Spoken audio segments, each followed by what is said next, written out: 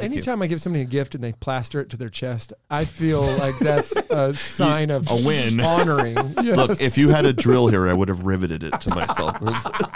Wow.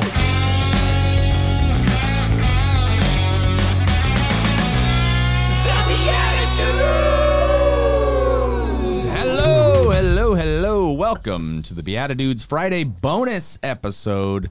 We are back with our guest from Monday, Chris Faddis. We'll get back with him here shortly, but I should introduce myself. My name is Paul Kolker. I am one of the founders, co-founders, co-bros, bro hosts, all of those titles. Paul, look at your table right there. Look at what that is. Do you see this? Your mark. Oh, that's my face. That's awesome. It's my favorite thing to see. Look down to see if we put Chris's face on the table. Nope. Aww. Wow. Didn't have a cartoon, Chris. Yes, and I am joined, as always, by my bro hosts, Jeffrey Scheffelbein. What a pleasure it is to be a Beatitude. And Nikolai Besner. Thank God it's Friday. Mm-hmm. That's right. Well, and we're back with Chris Faddis. He's not gonna respond in this particular moment. I'm a little confused as to why we're all wearing the same clothes on Friday, but yeah, it's weird. It's a little sweaty in here. Yeah, it also gets weird. I mean, there's a lot of things going on. It's okay. Yep. But welcome. I have the same stains from Monday in my shirt. I only wear the same shirt, so I don't judge you for that, Chris. That's cool. Yeah. I still smell your beard oil. I just have a closet of these shirts, so I changed. That's great. Yeah. Sorry for interrupting Zuckerberg. You don't want to make decisions. That's it. Just limit my number of decisions per day.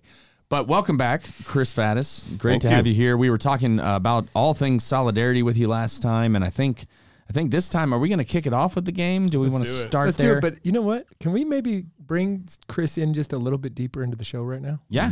Chris, you have been a Beatitude since the beginning, right? You were about to reach a coveted spot. Which was like 2 weeks ago. But a coveted spot that no one else gets to have. So if you know the Beatitudes logo, I don't know how you wouldn't if you're a part of this show right now listening. It's got 3 amazing male faces on it. Very masculine, and it says the Beatitudes, and it's these 3 amazing men. Well, we thought that for your office, we could add a 4th to the Beatitudes. That is there awesome. There is a print here. Let me hold it up for this camera 3 over here, and we'll take a look. We got all 4 of our faces on here. This is not a total rebrand of the show, but it is a tribute to a true Beatitude. Now, Chris, somebody pointed out to us among ourselves that it's actually like it's an intensity ramp.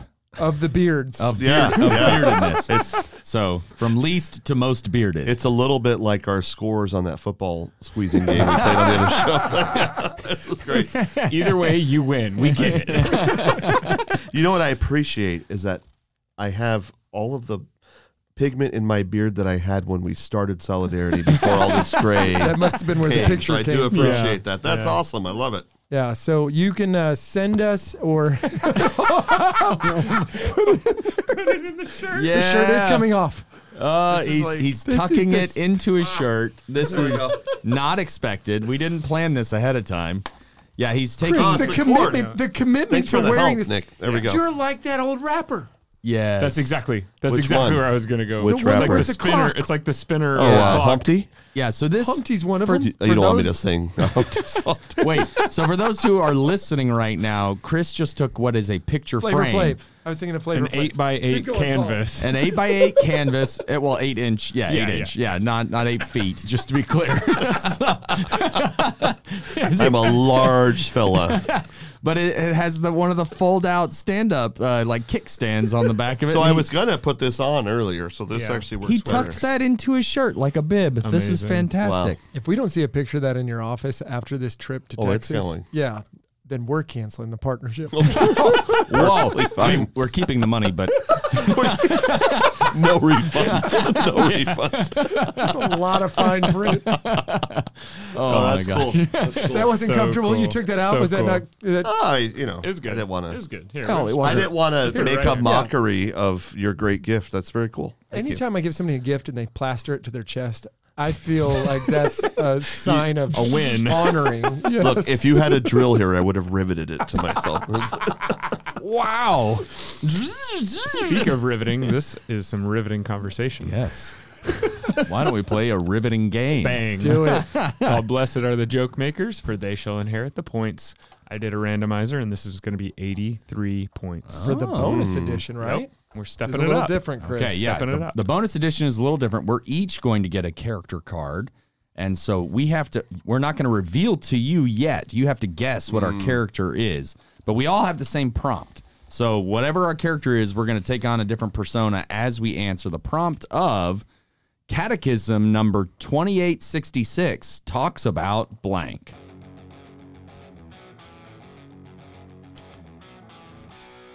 Beatitudes. Brought to you by Chris Faddis. Catechism number 2866 talks about how you got to get out there with your boys, raise them right from a young age, get your hunting dogs, get your guns, and you raise them right. You get out there in the fields, you do whatever you need to do. You just feed your family, you provide, and, you sure as heck don't, do anything that's less than manly. That's for sure. What do you think he's being right now? What is it's a persona, not a specific. Okay, that's what I figured. You're being a cowboy. No. Yeah. A Texan. What is it? Proud redneck. I Okay, didn't play that up enough. Well, it's kind of weird because you want to be like, most of our fans are rednecks, so. That's it. Large contingent of Kind of rednecks. the brand, isn't it? Rednecks love when your brand is 3 cartoon guys. Yeah, that's it. My fellow Americans, I just want to invite all of you to consider that Catechism 2866 says that thou shalt vote for the man or woman who most supports your ideals, the American ideals, those enshrined in our Constitution. And so if you'll elect me for this 8th term, I will promise to uphold the Constitution. I mean, it's supposed to be a persona, but can I just say George H.W. Bush? That's kind of what I was channeling. A politician. Yeah, career politician. There you go. Yeah. 8th term. That was nice. Very good. All right. I'm going to try to channel this and put it out there to you. Chris? You there? I hear you. Now I hear you back there. Chris, we're going to watch another season here, but I don't know if you've been reading the Catechism lately. It says, get me another Hot Pocket. While you're at it, why don't you bring me a soda? And I can't reach the changer. Can you go change this television set? Maybe put it on CBS. And there's got some popcorn on my chest here. Do you want some? Chris, you there? A couch potato? What is that? Is that what it is? Okay. Nice. For a second there, I thought it was like a medium. You were like a seance. I had to use like some was weird inner, good. inner By the dialogue. way, I just realized I meant George W. Bush. I didn't mean Oh, to. yeah. I didn't mean to dishonor the dead there. No, that's okay. Nuclear family. He's part of my nuclear family. Yeah, that was I had an experience. Well there done just there. then. Yeah, that was weird. I definitely thought you were Your hand going was like doing seance this for a little second. spasm where it was like gripping the card in a When strange way. he really gets into a character, he's like he goes to a different place. Method acting was actually my entire like sales success in my life. Pretending to be a salesman. Is that what I you meant? think that is what he meant. Yes, and like I learned it by living out of my car where I could have bought food, but I would tell people I couldn't. But in order to do that, I had to tell them that I didn't know how to buy. Well, I knew how. I just didn't have the money to buy food. And so the more I believed it, the more people would be like, "Hey, wash the windows. I'll give you some pizza." And so that's where I learned my method acting. And I do a lot of shaking. When did you do this? This was It like last 20. week. Okay. Last week. 20 days ago. Yeah. I was like, yeah, this is good. There's still a winner involved in this with the randomizer 88 points. So you still have to pick some. 83, I think. 83. Oh, hey, dude, just go for it. Okay, I'm going What's your couch gut? potato. Yeah. Sorry, Nick.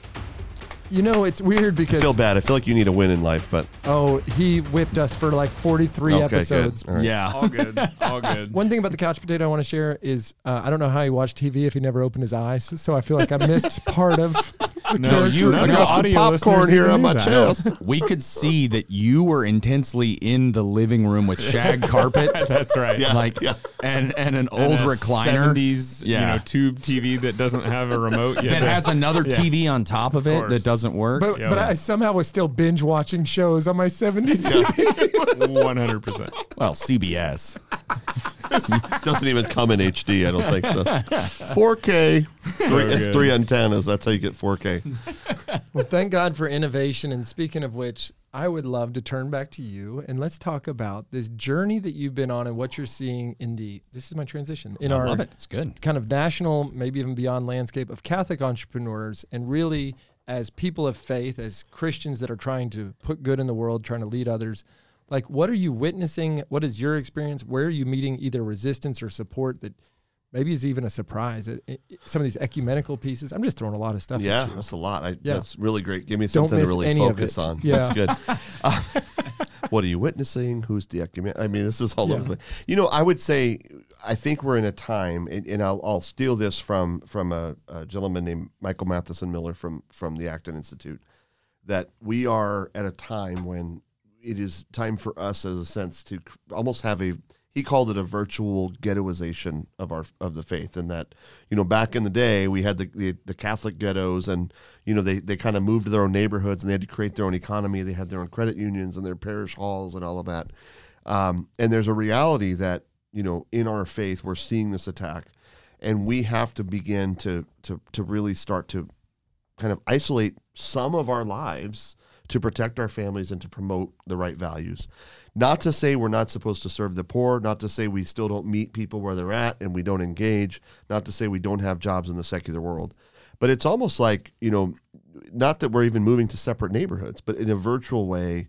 And the best way for me to describe that lately has been this idea of almost this middle earth layer of our lives, where we're doing business together, where we're sharing medical expenses together. Maybe we need banking together. Maybe we need investments together. Maybe we're steering. For those who have some means and maybe they sold a business recently, like, go invest that money in another Catholic or Christian entrepreneur who's trying to do something good and solve problems. And so I've been getting very excited the more I talk to people about more and more people saying, hey, I think I can solve a problem in a Catholic way.